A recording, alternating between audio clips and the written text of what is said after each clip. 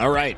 For some reason, we weren't live on Rumble, but now it looks like we are. So, if you wouldn't mind, give me a 5x5 in the chat. I would sincerely appreciate now it looks. And of course, why is it now giving me audio? Good Lord. Okay, you guys, I just want to give you fair warning at the outset. I do have a migraine today, so I'm going to do my best to do the full show. But if I have to stop early, I just want you to keep that in mind. It's been a rough day. I don't know what the heck's going on. Anyways, it's also a rough day for Joe Biden. You know, while Donald Trump was worrying about how to fix the economy, how to put America first, how to make America great again, Joe Biden and his team are working diligently to make sure he doesn't fall down any more stairs. Like, that's the prime concern of this current administration, this illegitimate imposter. Good stuff. All right, so do me a favor, sit back, relax, and grab your popcorn, and we'll be right back after this.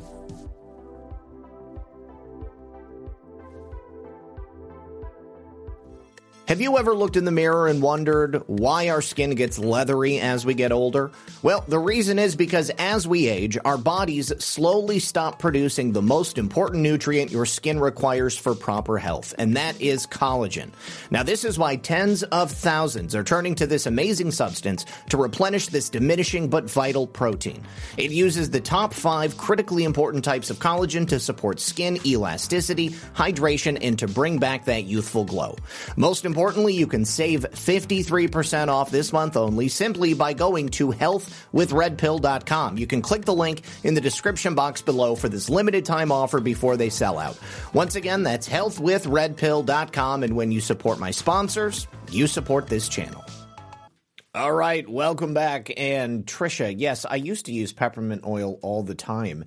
And for a while, I didn't get migraines, and so I ran out and I stopped buying it. But it seems like the last couple of months, like at least once a month, I'm getting them again. I don't know what the deal is, but it's always over here on the right side of my head. Watch it. It's not a tumor. It's not a tumor. But yeah. Anyways, maybe that's a little too gallows humor for the show. But oh, my goodness. I hope you guys are having a great day. Thank you very much for hanging out with us. If you wouldn't mind, please hit the like button. Please hit the red pill. Please share the show. Help us by getting this out there. I also wanted to comment on a video that I saw going around. And let me see if I can download it, and then I can play it for you. And then I want to explain just why it's not exactly correct, because this is the kind of thing that people see and they get all excited about. Okay, let me pull it up here for you guys. Let me open with, can I open it with? No, we're going to have to open it up with QuickTime. And here, I can put it on screen so you guys can see it and we can watch it together. Because it's a TikTok video, so it shouldn't be too big of a deal to put up here. Let me see, VLC video source. Disney. Okay. And we're not going to loop. We're just going to play this once. Add files. Disney. There we go. Okay. All right. I don't know if you saw this story, Jeremy, but basically Ron DeSantis tried to take away Disney World. Let me make it so I can hear it. And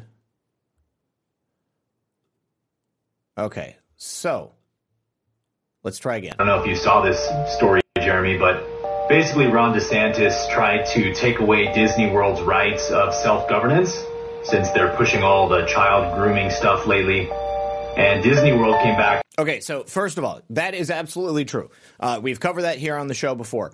Ron DeSantis had moved to cancel the Reedy Creek Improvement District, or rather Disney's control over the Reedy Creek Improvement District, because what it allowed was for Disney to essentially be a self-governing body. They got to control all the land. They ran, well, Reedy Creek had their own police, their own firefighters, their own infrastructure. There was a whole bunch of things that Disney got as a perk that other parks down here, like Orlando's, Universal Studios, and there are some other ones I can't remember, SeaWorld, that they just did not have the opportunity to do. So it afforded Disney some pretty amazing benefits. So when the whole, get woke, go broke thing happened and Ron DeSantis said, hey, we're not going to let you groom our children, he moved to end that status. So continuing. And was like, not so fast. We only answer to the crown. And this is just almost hilarious if you know what's going on, because they would never, ever admit this unless they were forced to in a situation like this. But they basically admitted, like, you don't have jurisdiction over us because we're owned by Britain. So for those of you who are, like, confused by this. So first of all, that's not what happened. Disney's Reedy Creek Improvement Board was replaced by Ron DeSantis. And the day before the new board came in to take over the Reedy Creek Improvement District, the company Disney made a deal with the old board on the last day to create a power-sharing agreement which transferred the power that Reedy Creek Improvement District's board had to Disney. And they didn't say we answer to the king. What they said was it's called a what is it called? It's like a royal proclamation, or I'm sorry, I forget the title of it, but you can do it with a royal or you can do it with a president, and it doesn't matter that they used a royal. They didn't do it because the British monarchy owns the land that Disney is situated on. It's just a length of time. So the idea is, we will hand over control, the Reedy Creek Improvement District Board hands control over this district to Disney until the last living heir of King Charles III dies. And that's it. It wasn't done in a court of law. They didn't make the argument that they have to answer to the king. It isn't based on the Magna Carta, as this person says in this video. It's simply a really underhanded trick, because it's a legal agreement between the board and the company Disney. It has nothing to do really with the royals. It's just a length. That's the only thing. Now, the reason they chose the royals is because they live a lot longer than your average people. I mean, look at Queen Elizabeth. There have been other monarchs that have lived over 100 years. So Prince Charles, King Charles III, his youngest heir currently is only 1 year old. So if she lives to be as old as some of these other people, the deal is 21 years after the last living heir of King Charles III. So that could potentially put Disney in charge of the Reedy Creek Improvement District for the next 120 years, 130 years, something like that. And it's simply a measurement of time. It's not based on anything else, and it wasn't done in court. And Ron DeSantis with Florida is trying to undo that, because obviously he wants his board that he appointed to be in control of it, because they want to take away this power from Disney. So let's just continue. Apparently the land that Disney World is owned by the crown. Not true. And so since like 1960, Disney World has basically been a tax-free sovereign district. They have, but it's not because of the crown. It's not because the UK owns that land. It's because the state of Florida allowed them to enter into this unique state of self-governance under U.S. law. Exempt from taxes and anything to do with federal statutes. And they basically claim to just be like an apolitical charity. Disney does a lot of charity work so that they can be tax exempt. Then they started pushing all this woke stuff, and so Ron DeSantis was like, all right, guys, you want to get involved in politics? Then let's do politics. We're going to take away your tax-exempt status in Florida. But then Disney World came back and pulled out this clause from the British Bill of Rights. It's not a clause from the British Bill of Rights. Again, all it is an agreement between the old Reedy Creek Board and the company Disney, so that when the new Reedy Creek Board came in, they did not have the power to actually oversee the Reedy Creek Improvement District, because the old board had handed that power over to Disney. So I think that's basically all I want to show you guys. But I think that it's important. This goes back to a conversation that John and I were having last night. People put a lot of stuff out there on the internet, and a lot of times, it's just like, wow, that sounds real awesome, and certainly that's like a gotcha moment. Let's go ahead and share it, but it's not always the case. And if you just do a little bit of digging, then you can find out what the actual truth is. Not saying that there aren't things out there like that exist, but this is a very specific one that me living in Florida, I know about. So let's go ahead and move on to the stories of the day. First of all, guys, this is something that greatly enraged me. And I'm sorry to begin with this, but I think it's an important story because it has to do with the beating, death, and murder of a 17-year-old high school student by these brothers right here. Now, I don't know if it was a racially motivated killing, but it was a young white boy who was beat to death by two young black boys. They beat him so severely. They stomped his chest, they broke his neck, and they stole his car. And they were charged with involuntary manslaughter. Now, manslaughter is when you accidentally kill someone through no fault of your own. Now, generally speaking, in a world not gone mad, when a young man loses his life in a fight like this or a jumping, it is clear cut. It is cut and dry. Involuntary manslaughter. These guys should be going to prison. Last year, the U.S. Marshal Service arrested these two brothers and a third man who were accused of beating this 17-year-old young man, Ethan Liming. They beat him to death right outside of the school that was founded by LeBron James in June. This is the same school where the kids attending it don't know how to do math. In fact, they're not prepared for anything at all, but looks like maybe they're getting instruction on how to beat young men to death. So they beat Ethan to death. They bragged about it to their friends. And Ethan's father, who just happens to be a pastor, he tried to calm the situation down in the parking lot, and then he got jumped and hit on the head from behind, and they broke his neck.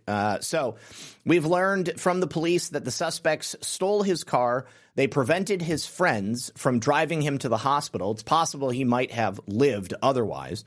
But later it was reported that they had left a shoe print on his chest, leading to his death. So they stomped him so hard you could see the Nike Air Jordan print on his chest. Now, last July in Ohio, they were indicted on lesser charges after killing him and stealing his car. And then on Monday, a jury convicted two brothers on lesser assault charges. They are now 20 and 19. So they were even adults when this happened. Ethan was a child. He was 17 years old. They were acquitted of the involuntary manslaughter charges. Deshaun Stafford was found guilty of felony aggravated assault and one misdemeanor account of assault. Now, assault is when you punch somebody and they hit the ground. Involuntary manslaughter is when you punch somebody not intending to kill them and they hit the curb on the back of their head and then they die.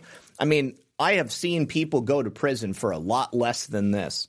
But, of course, it's 2023 and the judicial system in the United States is just freaking turned on its head.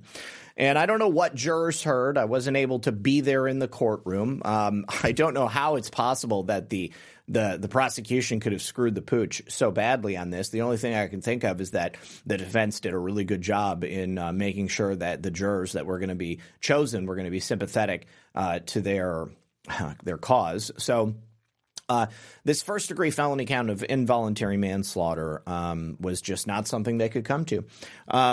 And there's another one where it has been declared a mistrial.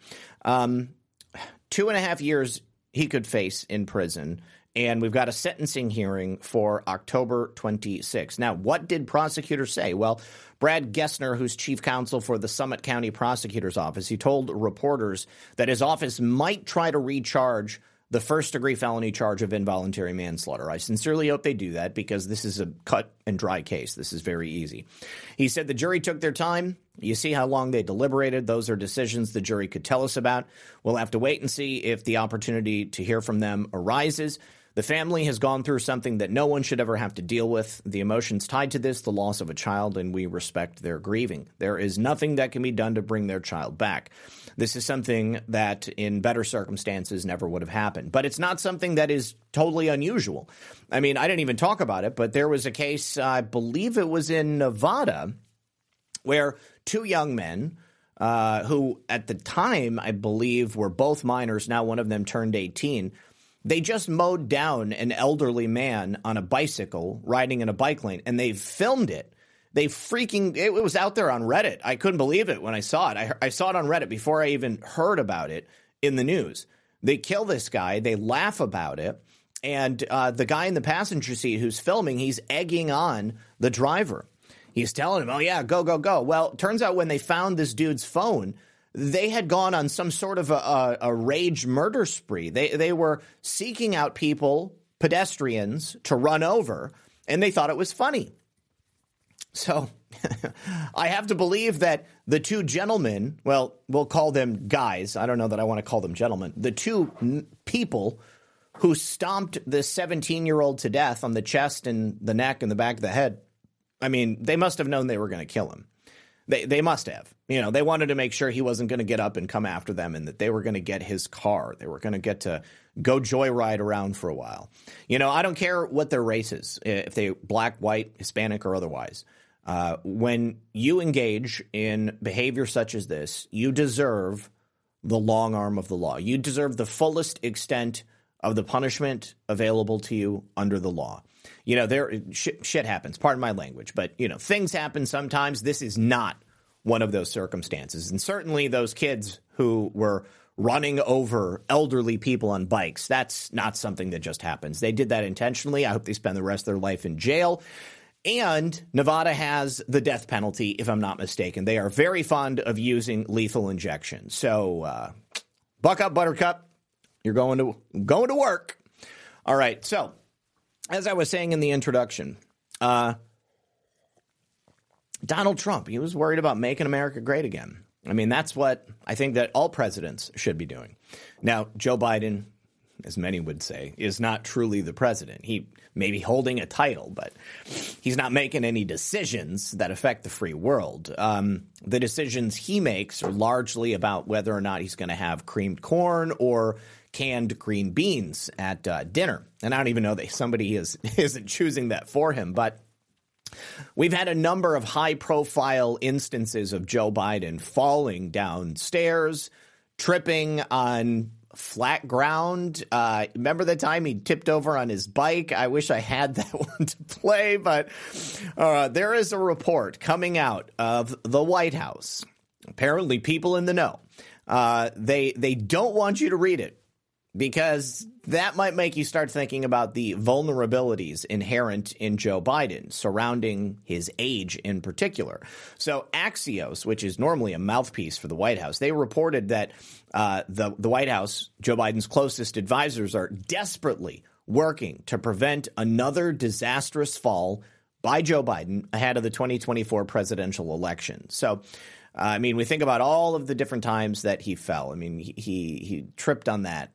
Supposedly a sandbag. Remember when the left was like, you know, oh, the Secret Service placed that like, talk about a conspiracy theory. Like, my God, you're really stretching there.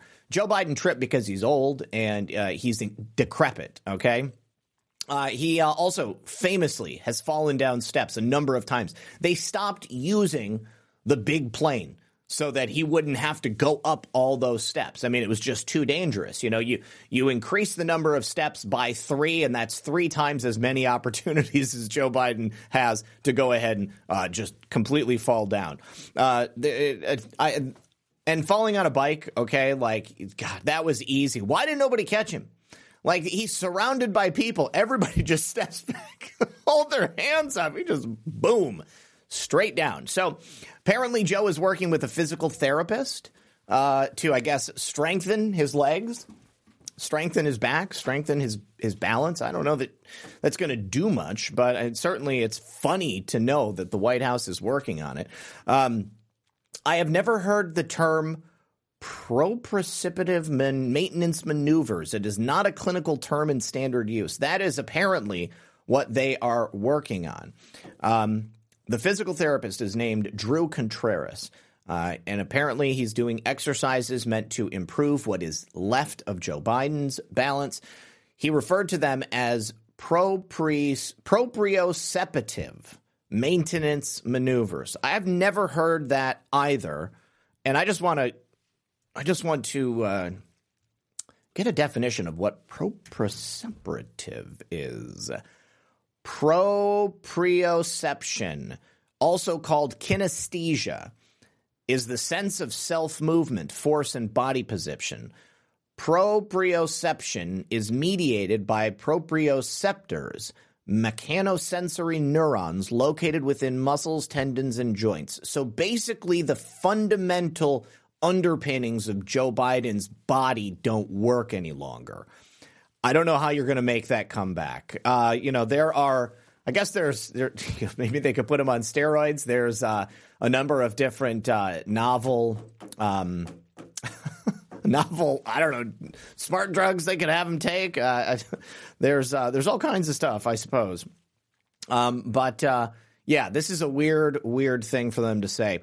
Other people who are in this industry, they don't know what they're talking about. And I don't know how long they've been doing it, but whatever the exercises are, it doesn't matter. Joe Biden keeps falling. Oh, yeah, here's the bike. Oh, there is the stair fall. There is the bike fall. So the Biden administration, the advisors around him, they recognize that he's in danger of falling down. So if you'll notice, he's actually been wearing tennis shoes a lot more often because they're a lot more grippy.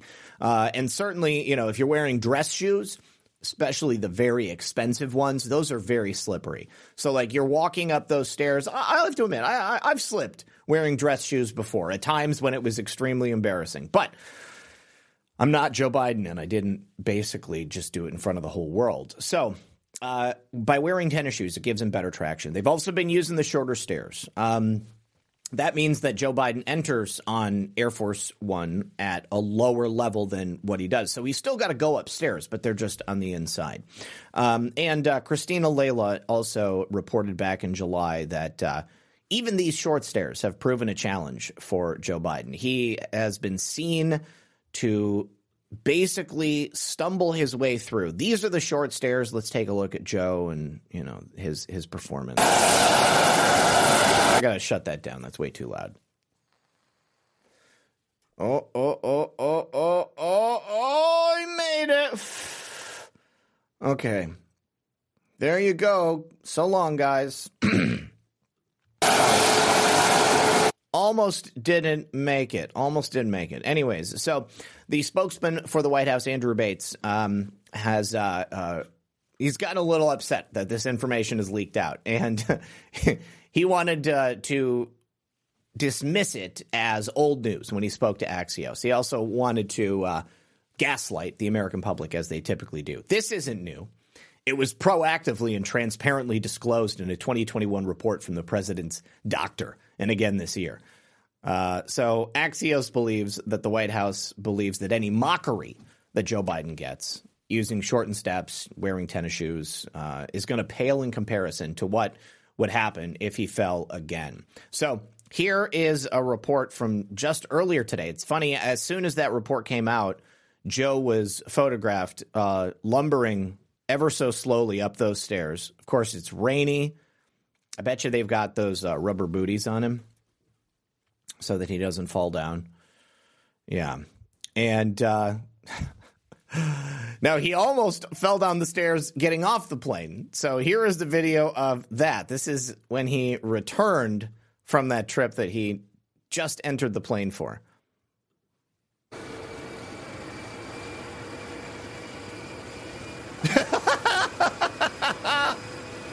Almost didn't make it. Almost didn't make it. Oh, God. You know, why don't they put him in like those leg braces like Hillary Clinton did? I mean, just keep his legs straight, just walk like a robot. Anyways, where was Joe Biden going? Well, he was heading to the picket line. He was heading to the picket line in Detroit because President Trump, of course, announced that he's going to be spending the night of the second RNC debate with the striking UAW auto workers. Joe Biden is trying to get ahead of the MAGA infiltration, if you will, of the UAW. He needs the UAW vote if it's going to be a plausible situation where he wins the election again. Of course, that's not going to happen because the entirety of America is turning away from Joe Biden. Nobody supports Joe Biden. Least of all the UAW and the United Auto Worker employees, because Joe Biden has single-handedly destroyed the American auto industry after Donald Trump brought it back from the brink of destruction. So he shows up in Wayne County, Michigan, to join these striking auto workers on the picket line. But apparently he had no plan. And when he got there, he didn't really know what to do. He's kind of, stumbling around, really probably just thinking to himself, don't fall, Joe, don't fall, Joe. Basically clueless. Nobody wanted to talk to him because nobody supports him.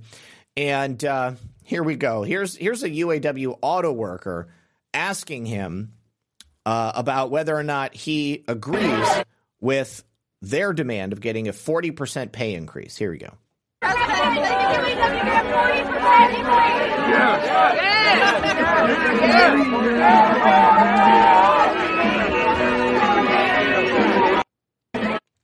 Yeah, he had no idea what she said. Here he is delivering remarks in front of a crowd of democracy. It's a different kind of arsenal democracy.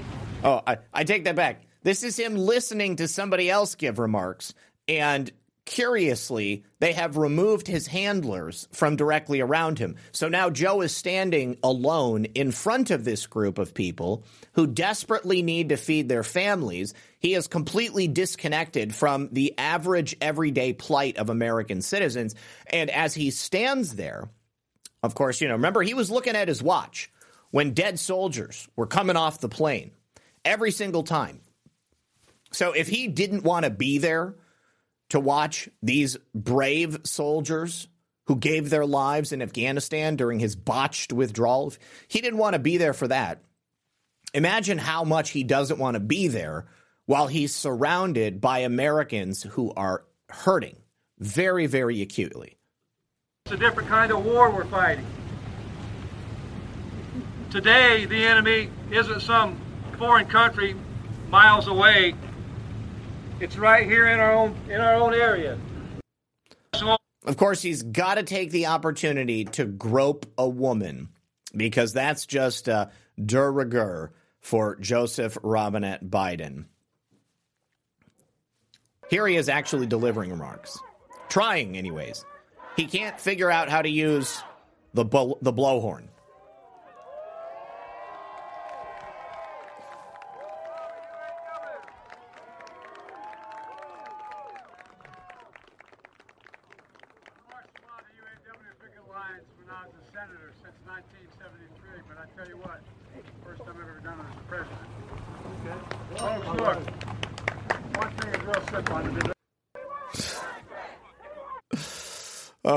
Readers added context. Biden states that this is the first time he's walked the picket line as a president, not in person. But apparently that's the first time he walked the picket line in person, I guess.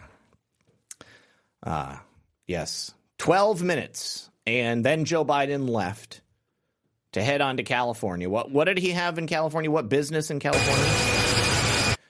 He had a fancy fundraiser he had to go to. He had to go raise money from the people who mattered. The people who really run this country, who fund his campaign.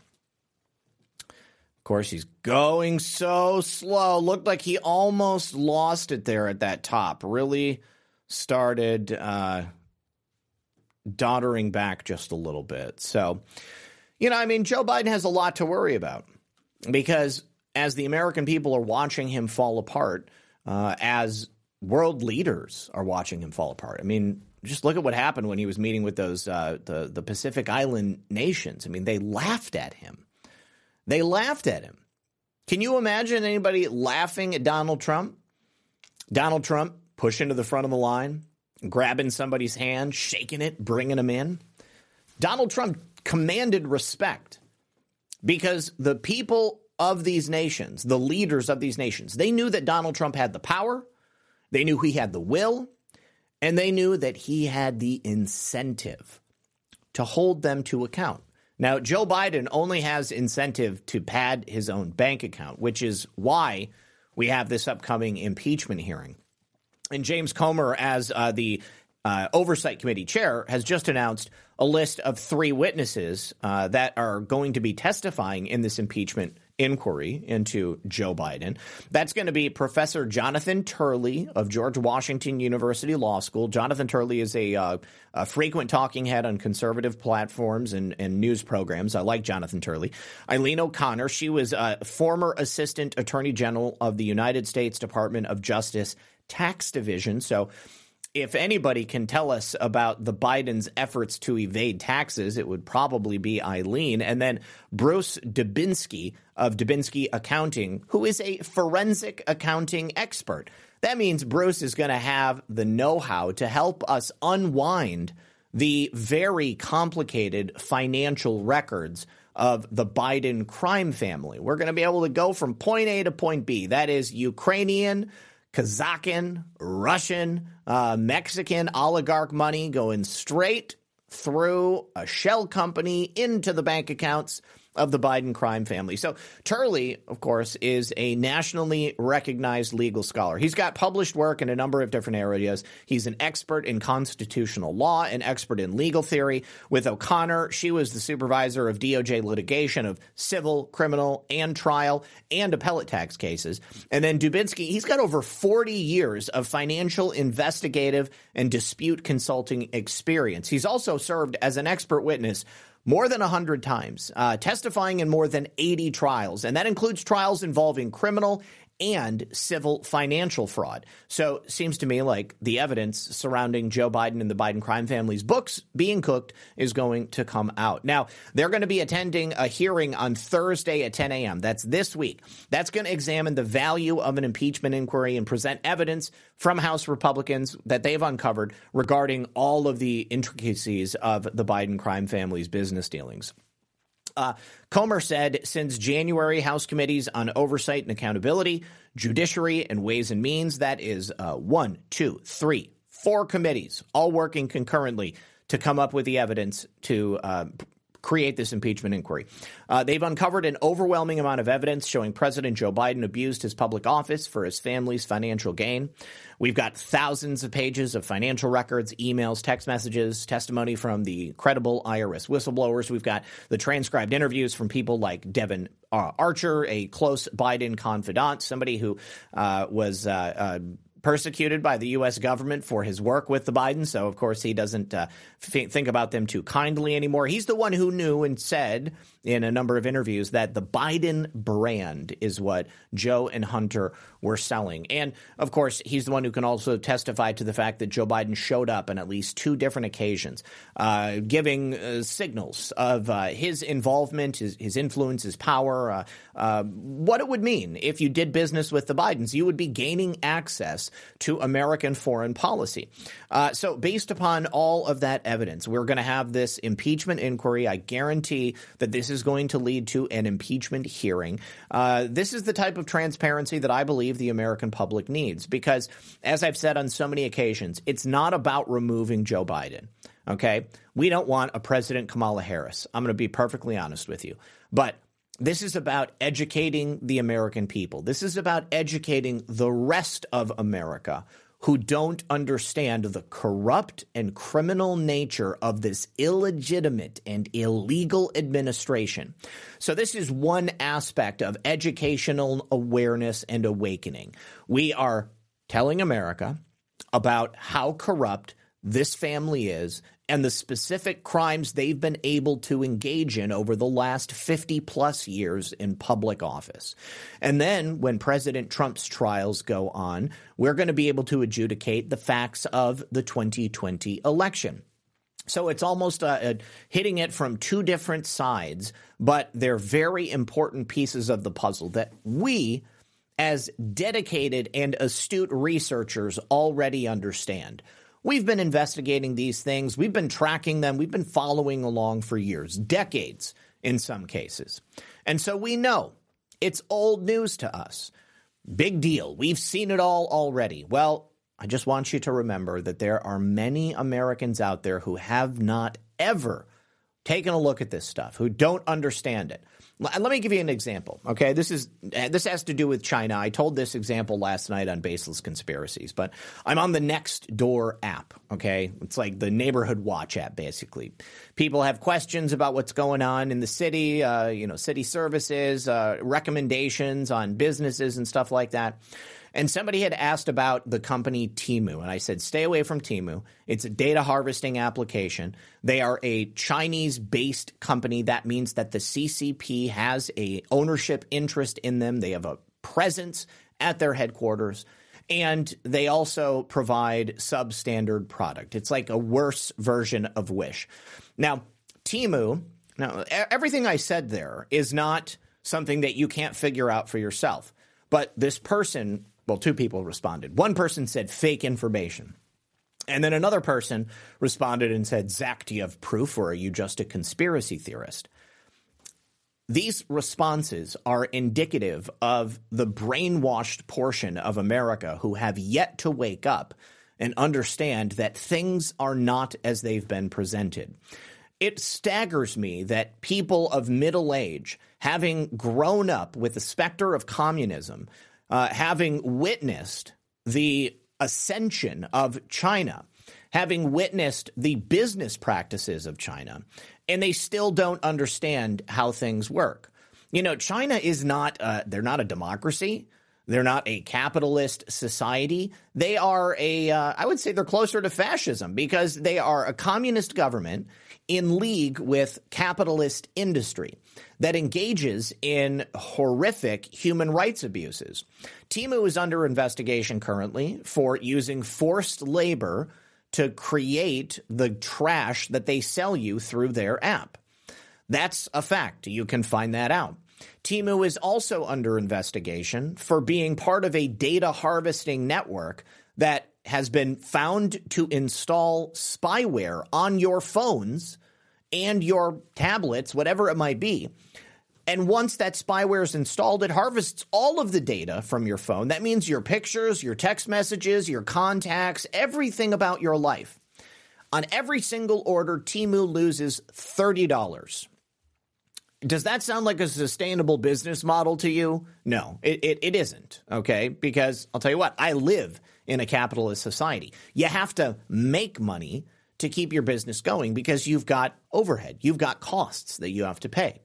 And if every single order that you send out loses you $30, you're going to go bankrupt really quick unless you've got another product that you can sell. And that product is data. That product is your personal private information. There is a lot of evidence about Temu engaging in these business practices, their involvement with the Chinese Communist Party. You can find it if you have the will to go out there and look. And this woman called me a conspiracy theorist. She doesn't know what I do for a living, which I thought was pretty funny. But she called me a conspiracy theorist because I dared to suggest that this company is not just, the next greatest thing since sliced bread. Do your research. Go look it up. Okay? But unfortunately, a lot of Americans are simply brainwashed. All right? But that's getting better. Okay? More people are seeing this evidence. More people are recognizing just what the heck has been going on in this country. And we've talked about the polling before. I want to go through that one more time because this really, it lifts my spirits every time I see it. From CNN, 61% of Americans say Joe Biden was involved in the family business with China and Ukraine. Okay? Maybe they don't know about Russia or Kazakhstan or Mexico, but that's coming. From YouGov and Yahoo, 51% of voters believe Joe Biden committed a crime with Hunter Biden. 66% of voters say that Joe Biden discussed business with his son. 62% of voters contend that Joe Biden participated in his family business deals. And my goal is to get these numbers to as close to 100% as possible. So that's why we're working on this. You know, there was a staggering story that came out yesterday that I didn't get to speak on that I really wanted to, but Rasmussen has just announced that the level of election fraud that we have in America makes their forecasting of elections completely impossible. And so rather than continuing to give us data that they don't believe they can rely on, they're instead going to be tracking the evidence of election fraud. Rasmussen is one of the largest polling companies, political polling companies in America, one of the most well-respected. So for them to come out and say that, I have to believe that we have crossed a threshold. We went from everybody and their brother telling us that there is no such thing as election fraud, okay, that it's exceedingly rare, that nothing happens, to now major groups that make their living and make their business based upon reliable data telling us that there is no such thing as reliable data because election fraud. All right, you guys, we've got to take a break for the second half of the show. Stick around. We'll be right back after this. You know, a lot of people don't understand that digestive issues are frequently caused by a toxin that's present in virtually all of the, quote, healthy foods scientists have been telling us to eat with their fraudulent food pyramid for the longest time. And according to Dr. Gundry, who is a world-renowned cardiologist and best-selling author, it's these toxins that cause the issues so many people face. Millions of people nationwide are living in agony every single day. And the warning signs include weight gain, fatigue, digestive discomfort, stiff and achy joints, and even skin problems. And you see, Dr. Gundry explains these side effects are often mistaken for the normal signs of aging because they usually develop over a matter of years. You see, this is progressive. In some cases, it even takes decades. And because we've been lied to, you probably have no idea that the damage to your digestive system is likely caused by these health foods, and it's far from normal. Now, the good news is you can fix this yourself from the comfort of your own home. It's really very simple. You just have to know which foods are actually healthy and which foods contain this hidden toxin. So you can find out for yourself by clicking the link in the description below, gutcleanseprotocol.com/Zach. Once again, that's gutcleanseprotocol.com/ZAK. Because after years of research, Dr. Gundry has decided to release an informative video to the public, totally free and uninterrupted, showcasing exactly which foods you need to avoid. So once again, click the link in the description below to visit gutcleanseprotocol.com/Zach and find that free video. You're going to thank me for it because it's totally free. And when you support my sponsors, you support this channel. So recently, I've told you guys about a breakthrough new anti-aging remedy that I've been using that keeps me energized all day long. I just take a teaspoonful of C60 Evo olive oil in the morning, and I notice better mental focus, flexibility, and physical endurance. Now, it's rare to feel improvements this quickly. I also end up sleeping deeper at night, so it's really helpful. Their peptide and ESS60 hair and lotion renewal formulas are exceptional because they really work. And C60 Evo's lab has been manufacturing this Nobel Prize-winning miracle molecule for 32 years in their Houston, Texas, Patriot-owned lab. ESS60 is the upgraded version of the carbon-60 molecule. It's specifically made for both people and pets. It's a potent and effective way for people's lives to be improved all around the world. So maximize your health and enjoy noticeable results with C60 Evo organic edible oils, skin serums, and pet products. You can buy with confidence from C60 Evo, and you can use my personal code for a discount at checkout. Simply go to c60evo.com/redpill78, and then when you're there, use code redpill78 for an additional 10% off your entire order. Once again, that's c60evo.com/redpill78, and when you support my sponsors, you support this channel. All right, guys. So I see a conversation going on in the chat, and I think that there has been something lost in the translation. We've got Corrido Paps Sanhetten. He was talking about the lies in the Norwegian press, talking about how they were reporting that the UAW was excited about Joe Biden. I mean, the leadership of UAW is excited, but you talk to the rank and file people, and no, they're not excited. The reason they're not excited is because the efforts of Joe Biden to electrify the United States is killing jobs in the traditional car industry, and it's moving those jobs to the non-unionized version, which is the ones building the electric cars. And somebody thought that Corrido was a Joe Biden fan. He's not. He's totally on our side. He was trying to point out the lies that they're talking about in the Norwegian media. So it is difficult sometimes. I'll be the first to admit. Sometimes I see things in the chat and I immediately take it like one way and the person means it the wrong way. I just don't want any of us to be interpreting things incorrectly. None of us are vaccinated, guys, so don't worry about it. We're all good. All right. So I always wonder, though, is Hunter Biden vaccinated? Has Hunter Biden taken the clot shot? Because, is it possible that he bought into it, or is it more likely that he was told by the powers that be that this was not something he wanted to take, or maybe he got, I don't know, saline like his dad or something. But I don't know. I'm hoping this is something we figure out in the future. But there is still more information coming out about Hunter Biden, and a House panel is now voted to release even more relevant data. And of course, this could be good in the upcoming Joe Biden impeachment. This could be good in the upcoming criminal trial against Hunter Biden. This is coming from the House Ways and Means Committee Chair, Jason Smith. He's a Republican from Missouri. He has scheduled a vote for tomorrow. They're going to be voting on releasing that information about the panel's probe into Hunter Biden's tax affairs. Certainly, those IRS whistleblowers who came forward to, explain why they were being shut out and what happened. I mean, this could help in also, once again, helping to wake up the American people. So the committee has to vote on whether or not to release the information. Why is that? Well, it's because we do have laws here in the United States, taxpayer secrecy laws.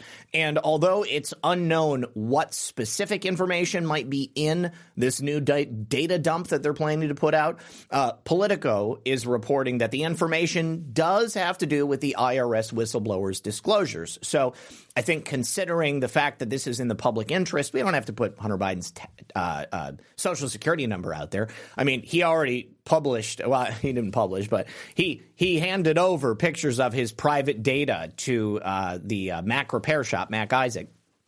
But we had 4 IRS whistleblowers, at least 4, contend that the DOJ interfered politically. Joe Biden's DOJ, under Merrick Garland, the guy who references the Holocaust when things get hot, when he has to start asking questions about why it was he stepped in to invade this investigation. And of course, they blocked special counsel David Weiss from charging Hunter Biden in D.C. and California.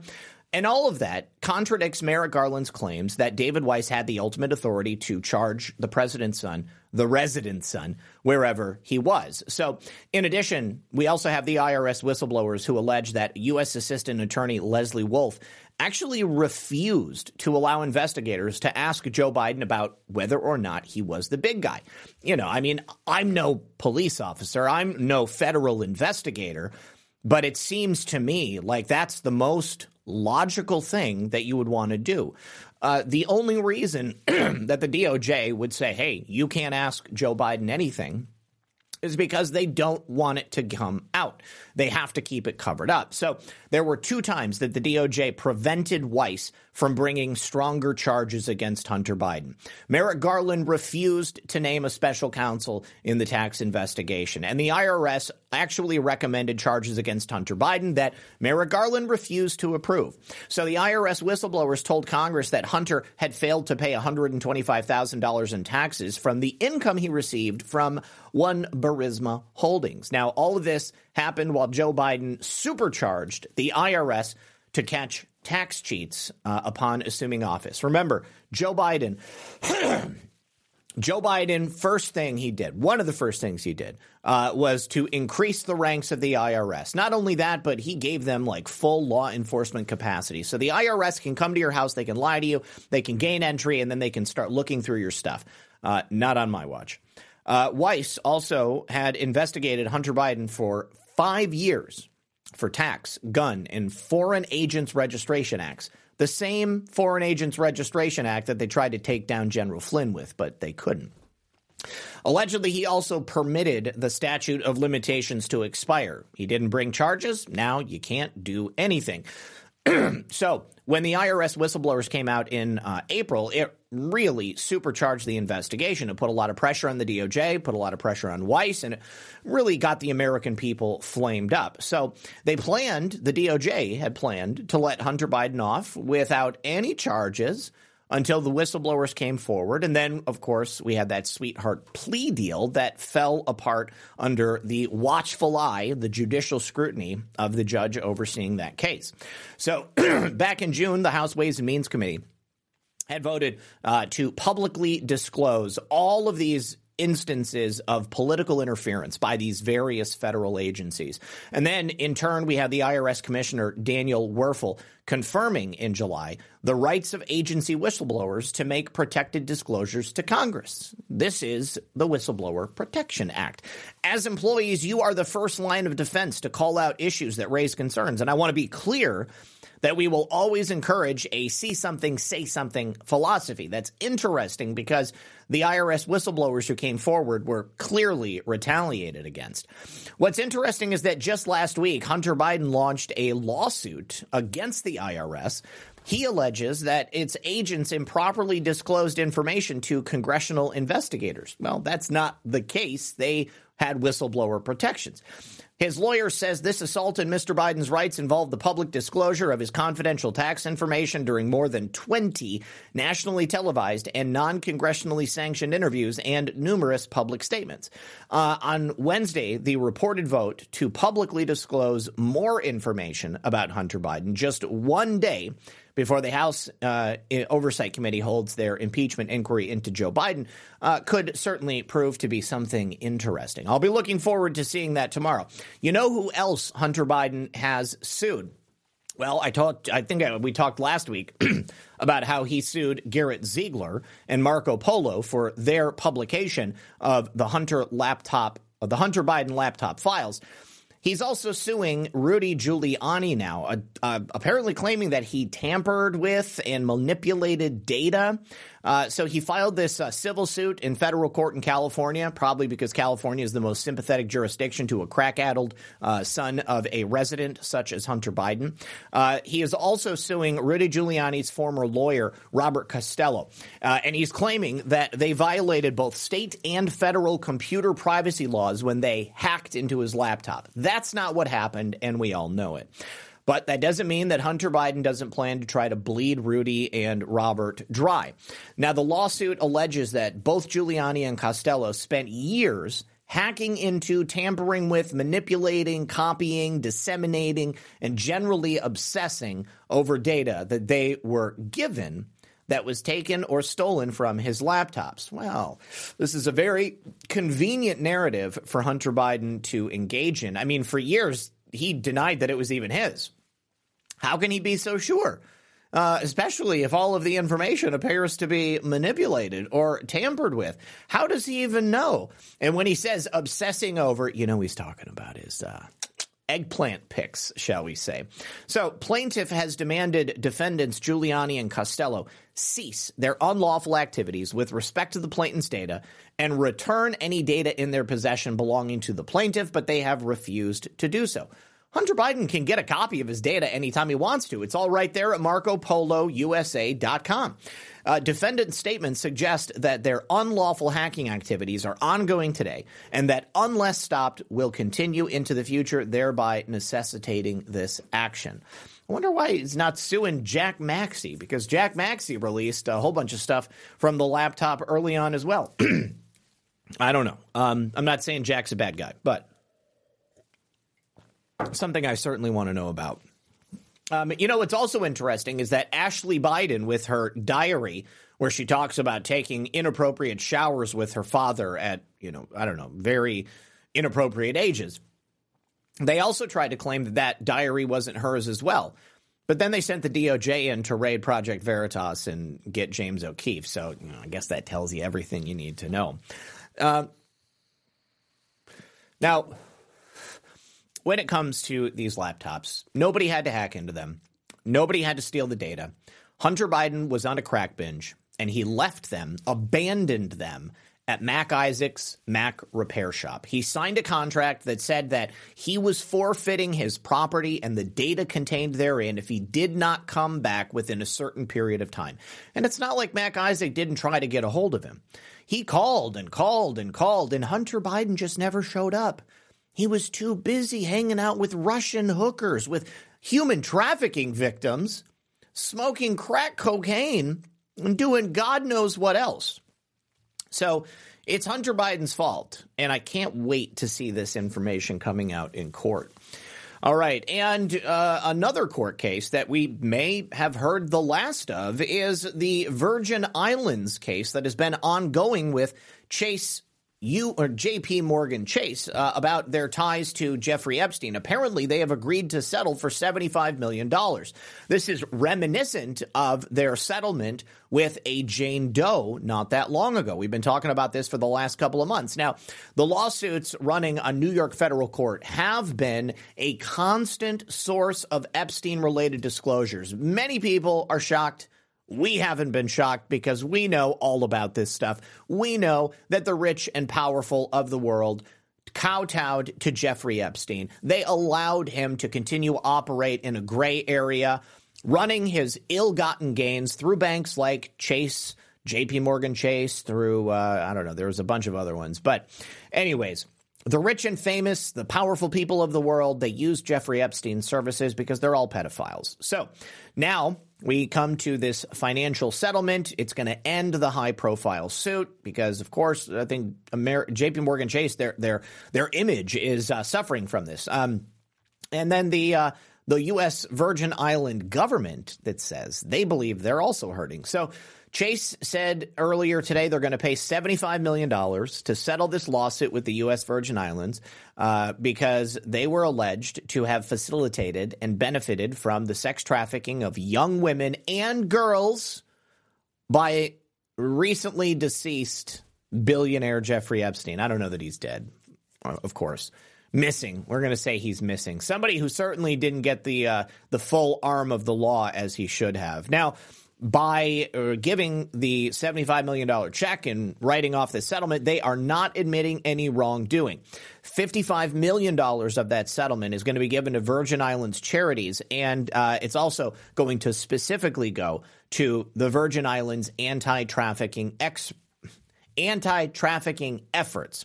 The remaining $20 million are going to be covering attorney's fees incurred by the Virgin Islands, as well as part of the litigation in federal court in New York. Now, for the Virgin Islands, they said this deal includes several substantial commitments by JP Morgan Chase to identify, report, and cut off support for potential human trafficking. That includes establishing and implementing comprehensive policies and procedures. $10 million of that money received is also going to be used to create a fund to provide mental health services for Epstein's victims. So the deals come after that initial $290 million settlement that JP Morgan Chase made with Epstein victims. And the Virgin Islands had also previously obtained a $105 million settlement from Epstein's estate and another $62.5 million from billionaire investor Leon Black to resolve potential claims related to Epstein. The Attorney General for the Virgin Islands, Ariel Smith, had this to say. This settlement is an historic victory for survivors and for state enforcement, and it should sound the alarm on Wall Street about banks' responsibilities under the law to detect and prevent human trafficking. Yes, it should, but will it? Well, that remains to be seen. Do we have any leads on other human trafficking networks that are funneling their money through American banks? I think we should probably put the feelers out for some additional whistleblowers at any of these companies. Marcy Hamilton, she's the founder of the children's rights group Child USA. She said this settlement served as a profound landmark moment for women and girls that have fallen prey to human trafficking across the country and beyond. So for all of those women and girls who are still alive, this may make a difference. Certainly it will be a psychological victory. But what about the ones who aren't alive? What about the ones that have been murdered at the hands of these disgusting elites? And then, of course, J.P. Morgan also reached a settlement agreement with Jace Staley, who was Jeffrey Epstein's private banker, also a often coming in and using Jeffrey Epstein's services with the young girls and women that he was trafficking. They had a separate claim against him for allegedly failing to fully disclose the extent of his relationship with Epstein while he was an employee. They are, however, not disclosing the terms of that settlement, but they had sued him back in March to hold him liable for any penalties they would have had to pay for any of these lawsuits related to Jeffrey Epstein, and they demanded that Staley return more than $80 million in compensation. I don't know if that happened, but I think he's probably got the money to do it. Now, somebody who doesn't have the money is this man right here, Patrick Crusius. Do you guys remember that mass shooting at Walmart a couple of years ago in 2019? Some guy, apparently a lone wolf, came in and shot up the Walmart, killed 23 shoppers in El Paso. It was also reported that there was some sort of like SWAT special ops team on the ground that was actually doing the shooting. Of course, all of this stuff is very difficult to research now. They've done a really good job of scrubbing it from the internet. And Patrick Crusius is really the only name that comes up. Now, I haven't heard anything about this kid for a long time. To be honest with you, I don't even remember his name. But he has come back up in the news because the families of those 23 people who were killed in this mass shooting have just won a $5 million settlement against Patrick Crusius. They call it a racist attack. We'll get into that in a moment. So the judge on Monday signed this order, and Patrick is sentenced to 90 consecutive life terms. He pled guilty to federal hate crime charges in July, and court records show that his attorneys in the Justice Department reached an agreement over restitution. Restitution of $5 million. I don't understand what the point is. Right? I mean, it's not like anybody is going to be giving this guy a wage. He's going to be in prison for 90 life sentences. It seems like a really ceremonial thing to do, and frankly, a waste of the American judicial system's crimes. Now, as far as the justice system can determine, he's got no assets. He was only 21 years old, and he had to drop out of community college. He also said that he drove more than 700 miles from his home near Dallas to kill Hispanics specifically using an AK-style rifle. Now, just moments before the attack began, as oftentimes these white supremacist mass shooters do, he posted a racist screed online that warned of a Hispanic invasion of Texas. Apparently, one time he worked at a movie theater. No indication that he had $5 million saved up from that. But he was initially charged with the death penalty. They took that off the table, so he pled guilty. And he's going to be put on death row while he waits to stand trial in state court. They still could put him to death for the state. But under this agreement, he has to – listen to this number. $5,557,005.55. That's a lot of fives. Okay. I don't understand why they put it in those terms. I mean, why not just round up? Okay. Let's just give him $560 million. $5,560 million. That would make a lot more sense than breaking it down like that. Anyways. The attorney for Crusius has not replied. If we go take a look at the statement that he made at the time and the conduct he was engaging in before the shooting, he was consumed with the immigration debate. They pinned him as a Trump supporter. He was on Twitter posting #BuildTheWall. He was making social media posts that were praising President Trump and his border policies. And then he went on this racist screed before the attack, and he warned that Hispanics were going to take over the government and the economy. God, what a weirdo, right? Why would he think that?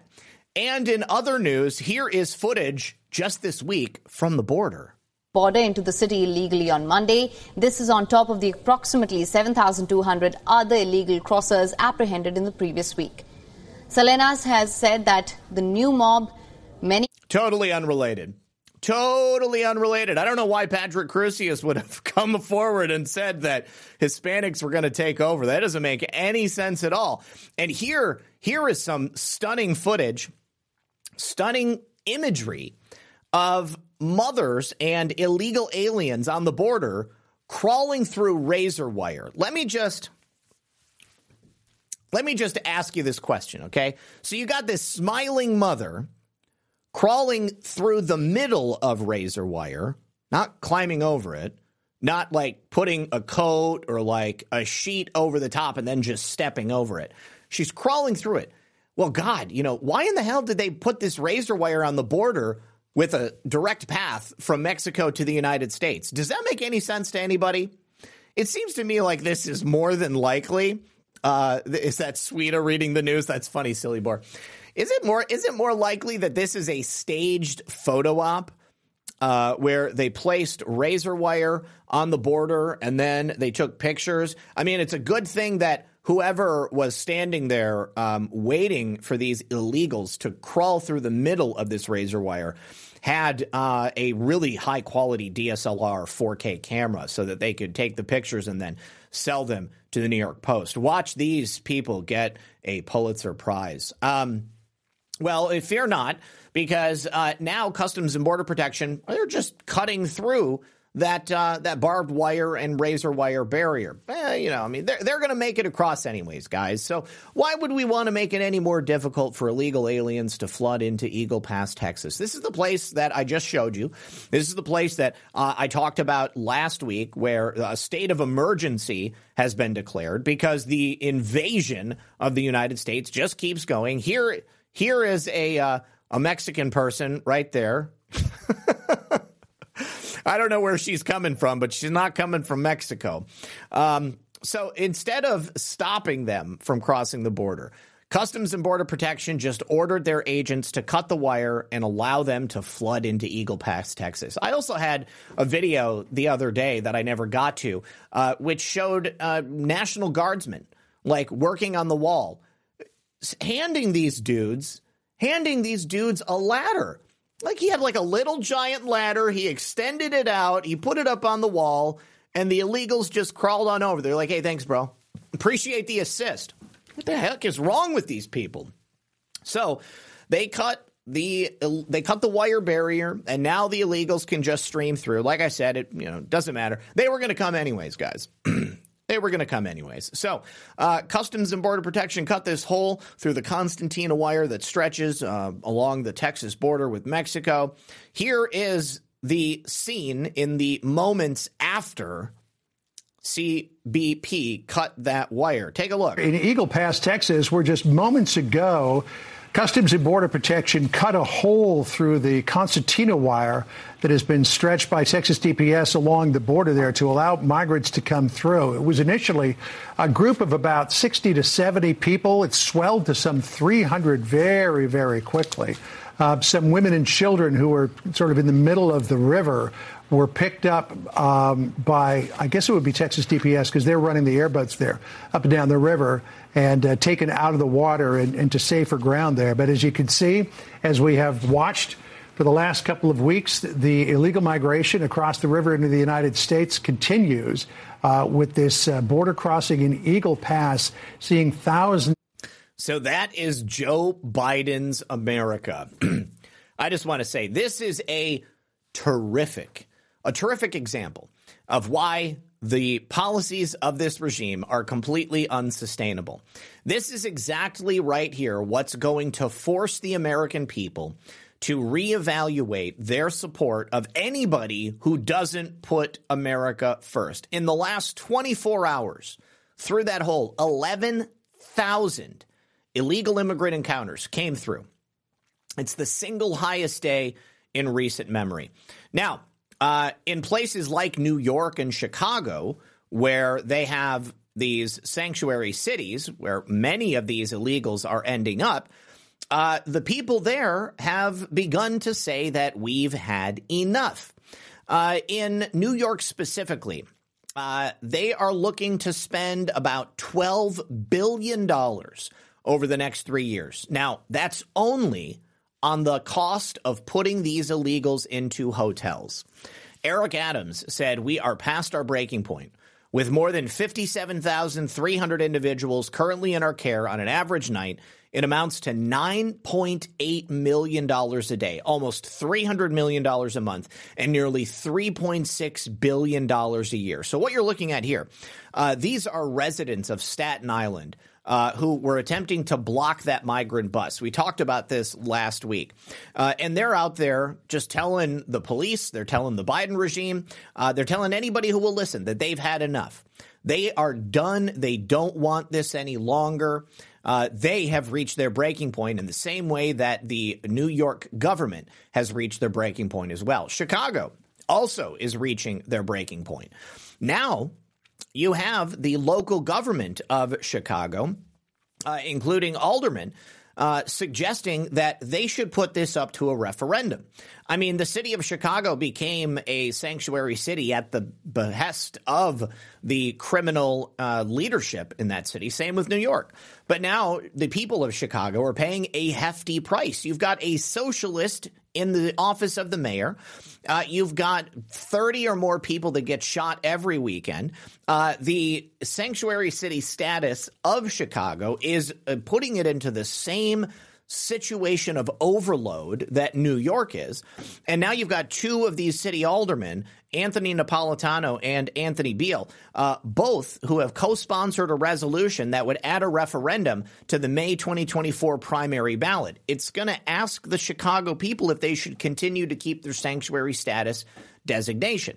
So I tend to believe there is going to be enough people out there who do not want sanctuary cities to stick around in Chicago. If you take a look at some of those city meetings that we've watched in the past several months, I mean, I haven't heard anybody suggesting that this is a good thing for Chicago. These people in these cities have had enough, and they want the governments of these cities to put them first. How ironic. They're asking for their leaders to put America first. The same thing Donald Trump tried to do when he was in office. The same thing they vilified him for. Now they're begging for Trump policies. It's delicious. So Napolitano wrote on Facebook, "I co-sponsored a resolution and an ordinance that addresses the crisis that is greatly impacting our city. The resolution creates a ballot referendum where residents, you, can decide if Chicago should remain a sanctuary city. The ordinance we created allows aldermanic approval of any and all temporary illegal immigrant housing within the ward." The illegal immigrant crisis in Chicago is quickly spiraling out of control, and the hardworking residents of Chicago, they're left holding the bag. Our residents and the integrity of our neighborhoods need to remain the top priority. You mean we need to put America first? Is that what you mean? Should we be putting America first? Hell yeah, we should put America first. Send these people home. Don't come to this nation if you are not coming legally. If you're a legal immigrant, if you've got a path to come here in the correct way, get a visa, get a job, get some skills, have something to offer, I welcome you with open arms. But right now, this nation, under the vision of the Biden regime, the New World Order, are bringing in people in such numbers that it is incapacitating our ability to provide basic services to our own citizens. So this is a good thing, guys. As difficult as it is, it's a good thing. Now, look at this, too. We've got Venezuelan illegals planting a Venezuelan flag on an island in the middle of the Rio Grande. Now, of course, the Texas Department of Public Safety had a swim out there. They pulled down the flag in the middle of the Rio Grande. You've had a number of different immigrants, aliens, carrying Venezuelan flags as they try to enter the United States. You got people carrying ISIS flags. You've got people carrying Kenyan flags. Got people carrying Chinese flags, probably. But take a look at this video. Where is it? Here we go. Let's take a look at the video. Look at this. Like, this is so disgusting. You've got the flag of another nation flying on American soil. And the only reason that's happening is because of Joe Biden. The only reason that's happening is because of the deep state, bureaucratic, nightmare apparatus in Washington, D.C. that seek to destroy, to disenfranchise, to crumble the American Republic. Now, they are crumbling their own corrupt power structure because the American people are not going to go along with it. Get that down. Get rid of it. This is America. It's not Venezuela. Can you imagine if an American went to Venezuela and planted an American flag? I claim this land in the name of America. Now, this is, things are bad when the DHS Secretary, Jay Johnson, under Barack Hussein Obama, comes out and says, hey, something is really wrong. Something is really wrong. He said back when he was DHS Secretary, it felt like the world was ending when they had the kind of numbers that they had. Take a listen to this. This is how bad things have gotten. So he said the problem is, in fact, much larger than what we dealt with 9-10 years ago. The high for me was when I was in office in May of 2014. Do you guys remember this? Do you remember hearing these numbers? There was 68,000 apprehensions in that month in May of 2014. Now we've got 10,000 plus coming through every single day. Well, those are only the ones that we actually speak with.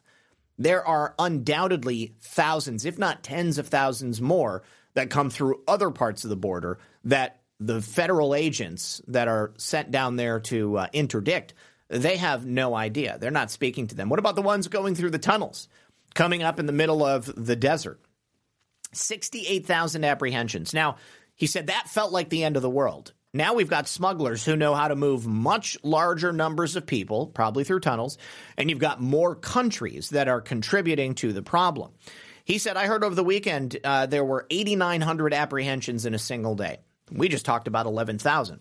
And for the first time, according to Mexican authorities, there are more South Americans living on their southern border than there are Central Americans. You've got people coming up from very far away. You got Haiti, Cuba now sending people. It's a much, much bigger problem. And the fact is that the Biden administration, the U.S. government, need an all-hands-on-deck policy. They need the entirety of the U.S. government to address this problem. It turns politics upside down. It's turning cities upside down, like New York specifically. PJM is my username, says, my name is Penny Murphy from Arkansas. What are your thoughts on Bitcoin mining facilities?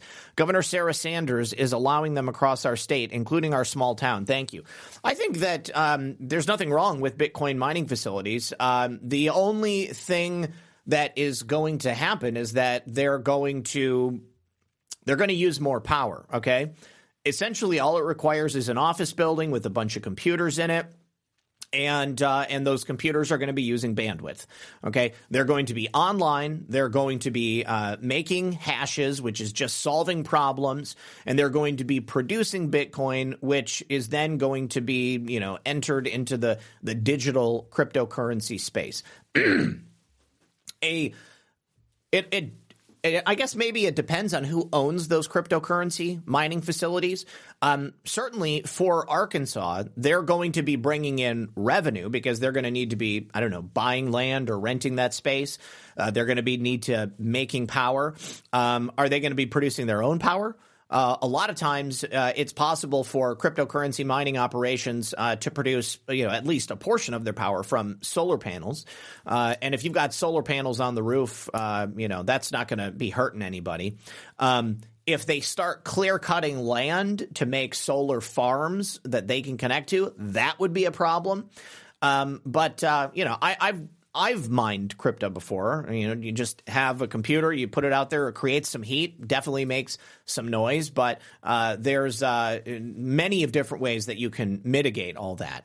I can only honestly see it as a positive. They've done it in Texas, and the only thing that you would really want to worry about is the strength of the electrical grid.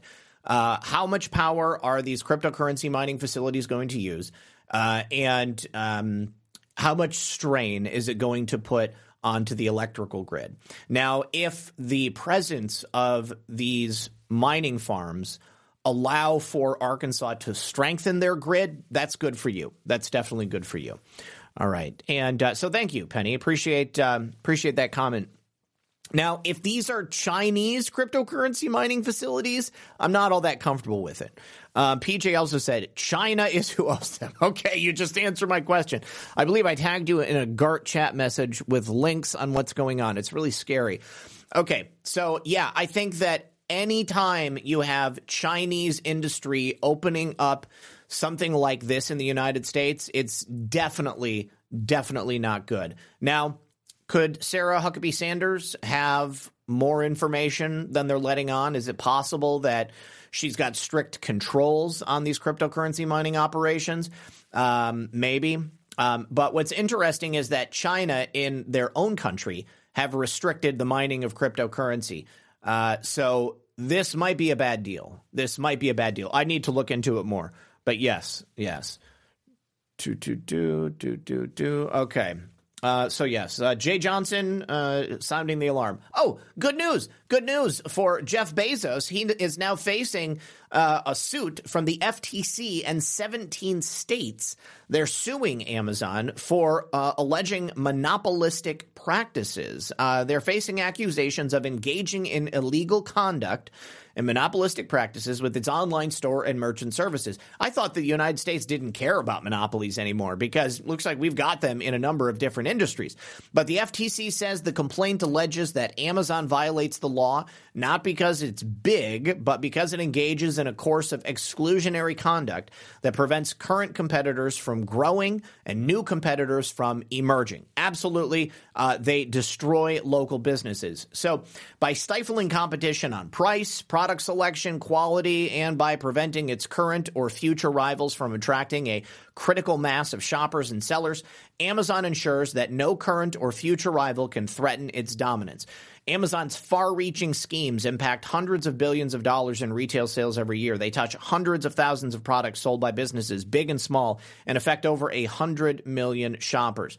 If you remember back, Amazon started as an online bookstore. And now you can buy basically anything you want on there. They've branched outside of physical products to digital goods. You've got a huge internet infrastructure with their AWS platform.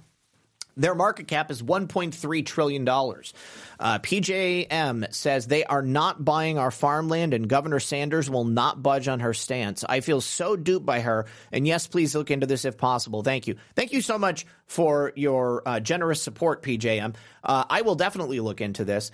And before I make a summary judgment, I don't think that we should say that you've been duped by Sarah Huckabee Sanders, but I think this is definitely something you've got to look into. And I certainly will do that. And thank you very much for bringing it to my attention.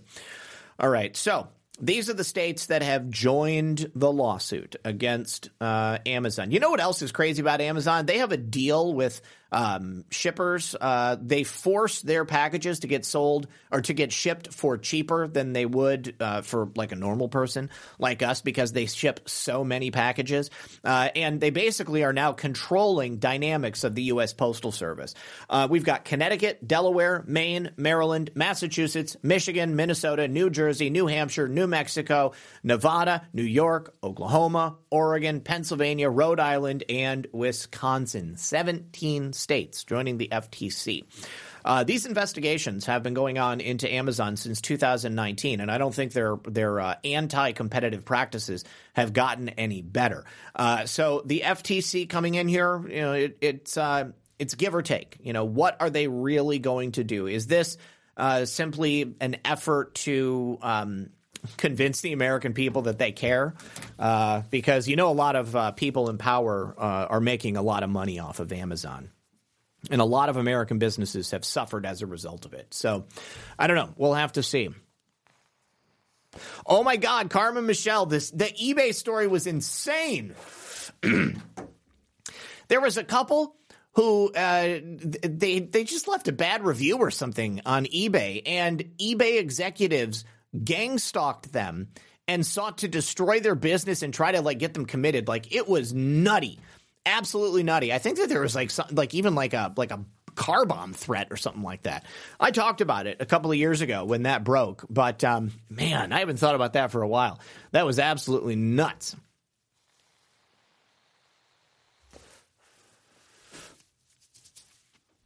All right. So back to the saga of Senator Bob Menendez, who will not be stepping down. He says he deserves the presumption of innocence. He does. He does. Everybody deserves the presumption of innocence. I mean, you can have your opinions about people, but everybody deserves, in a legal sense, the presumption of innocence. But Senator Cory Booker, who is as corrupt as they come also, he was the mayor of Newark. Newark is like crack den central. And I told you yesterday that New Jersey politicians have a propensity to engage in acts of public corruption more than politicians in other states. But even Cory Booker wants Bob Menendez to step down. Now, I saw somebody say that Menendez was against the Iran deal. And so maybe that's why they're trying to take him out. I'd say that they don't need that to take Bob Menendez out. He has been corrupt, and they've tried to remove him for a number of years. I think that at this point, the Democrats see Bob Menendez as more of a liability than a win in their column. A corrupt Democrat politician in Washington, D.C. is useful because they're going to be willing to compromise their ideals, their ethics and their morals. However, Bob Menendez behaved in a manner which implied that he thought he was untouchable, that he could get away with all of these things and he could enrich himself to a degree that perhaps other politicians understand is just outside of what's socially acceptable among these criminal circles. So I think that now the efforts to get Bob Menendez to step down are simply pragmatic. These people, although they tend to stick together, they also can sense when it's a little bit more trouble than it's worth. So, as I said before, Bob Menendez faced a scandal when he was engaging in sex with underage prostitutes, child human trafficking victims in the Dominican Republic. He almost was caught on corruption charges during the Trump administration. And now they've come after him again for additional corruption charges. I don't know if the investigators looking into it this time are the same that were looking into it under Trump's DOJ, but I tend to think that Bob Menendez just brought too much heat to himself. And I don't think that there's any in the same way that Joe Biden being impeached is good for the American people in terms of the awakening process, I think that Bob Menendez's corruption being exposed is also good for the American people. And by going through that trial and proving to the American people beyond a reasonable doubt that he is guilty of the things he says, because the evidence against him is overwhelming, I think that that will be great for the people of New Jersey. And I think that it will help them to choose a different candidate the next time they're going to elect somebody. I don't remember the last time that New Jersey had a Republican in a high office like that. I don't know if they ever have, to be quite honest with you, but maybe many, many decades ago. But so there's, again, a teachable moment here. There's an opportunity. And Bob Menendez and his Amazon wife are probably going to be going down, because you just don't have $100,000 in gold bars laying around your house with the fingerprints of the people that you are accused of accepting bribes from. That simply does not happen. I don't know anybody who has a 1 kilo gold bar. Maybe some of you guys have 1 kilo gold bars because, you've been gold bugs for a while. You've had the ability to save up. I don't have anything over an ounce in my collection of anything. Actually, you know what? I got like 5 and 10 ounce silver bars, but nothing approaching a kilo. Holy jeez. All right, you guys, we're going to end it with this series of stories about what's happening in Russia. This was just a brilliant display of Russian military ingenuity. This is coming from Sputnik. What you're seeing there is an ammo depot that's being exploded by Russian military artillery. It was full of something like, 3,000 rounds. So boom, look at that explosion. If anybody was nearby, God rest their immortal soul. But by blowing this up, they have 3 tons of ammo. 3 tons of ammo. And then there were also a couple of MiGs that were exploded very near it too. So we're talking like guns, tanks, ammo, probably, missiles, lots of stuff paid for by the United States military. But it's a particularly difficult blow, especially in light of the story we discussed yesterday with the SS Nazi Waffen officer who was given 2 standing ovations in the Canadian Parliament. Here is the official apology of Justin Trudeau, and he was not wearing blackface in real life. This is something somebody did, and I thought it was brilliant. So here we go. Obviously, it's extremely upsetting that this happened. The speaker has acknowledged his mistake and has apologized. But this is something that is deeply embarrassing to the Parliament of Canada and, by extension, to all Canadians. I think particularly of Jewish MPs and all members of the Jewish community across the country who are commemorating Yom Kippur today. I think it's going to be really important that all of us push back against Russian propaganda, Russian disinformation, and continue our steadfast and unequivocal support for Ukraine, as we did last week with announcing further measures to stand with Ukraine in Russia's illegal war against it. All right, so I want to make sure you guys heard that.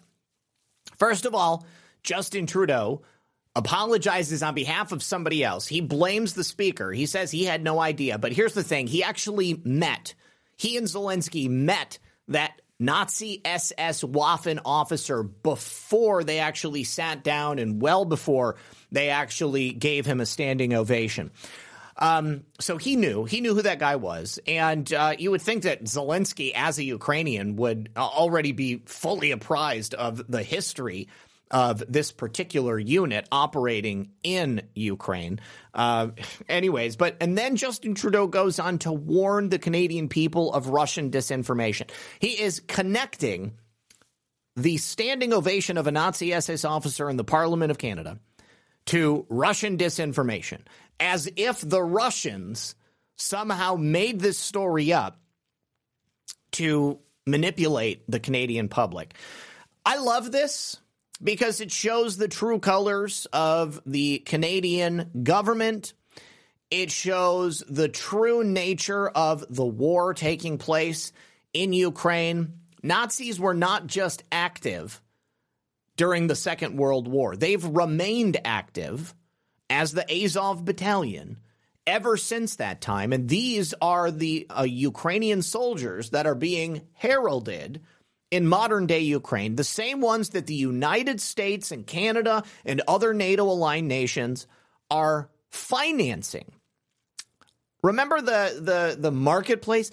John McCain Street, a thriving business on John McCain Street, the marketplace, all made possible by your American tax dollars. Too Big for Bike says, My son was cleaning his room yesterday. I asked what he was listening to in his earbuds.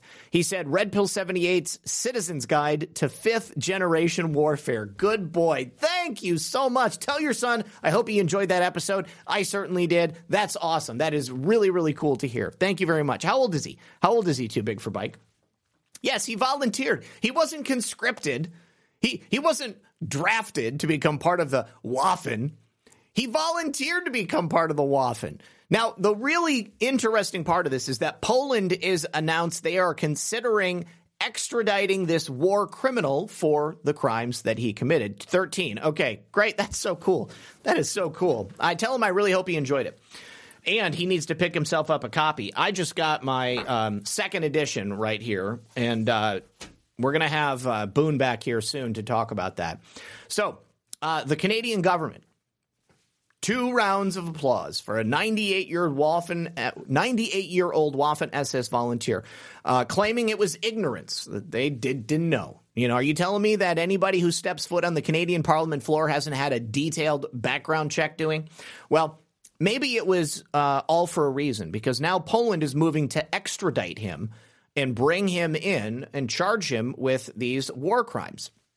So they've already taken steps to examine this case for the extradition of the 98-year-old SS trooper from Canada. They sent a letter to the Commission for the Prosecution of Crimes Against the Polish Nation, and the State Minister for Education and Science wrote to the president of this commission to examine whether it held any documents indicating that Canadian resident Yaroslav Hunka was wanted for crimes against Polish and Jewish people relating to his time as a Waffen SS soldier during the Second World War. Remember, they said that he was a freedom fighter for Ukraine against Russian aggression when Russians were fighting the Nazis, trying to set the world free at that time. So if there is any evidence, it would constitute grounds for the Poles to apply to the Canadian government to extradite him. You better believe the Canadian government's going to hand him right over, because they are really embarrassed about this right now. He moved to Canada shortly after the Second World War, and he hit major prominence just this past week when he was recognized as a Ukrainian hero and a Canadian hero who had fought for Ukrainian independence against the Russians. And of course, everybody loved him. They forgot to mention he was also a Nazi war criminal. I gotta say, I love it. Now, finally, perhaps in response to Poland's recognition of this Nazi war criminal and his likely extradition, the Biden regime has just announced another $2 billion loan for Poland so that they can modernize their army. Now, yesterday, I didn't even get a chance to talk about the squalid conditions that were discovered on a number of U.S. military bases. We're talking about raw sewage running on the floors in the bathroom. We're talking about mold growing in the barracks. Absolutely deplorable conditions. And yet the Biden regime is giving another $2 billion to an ally in Europe.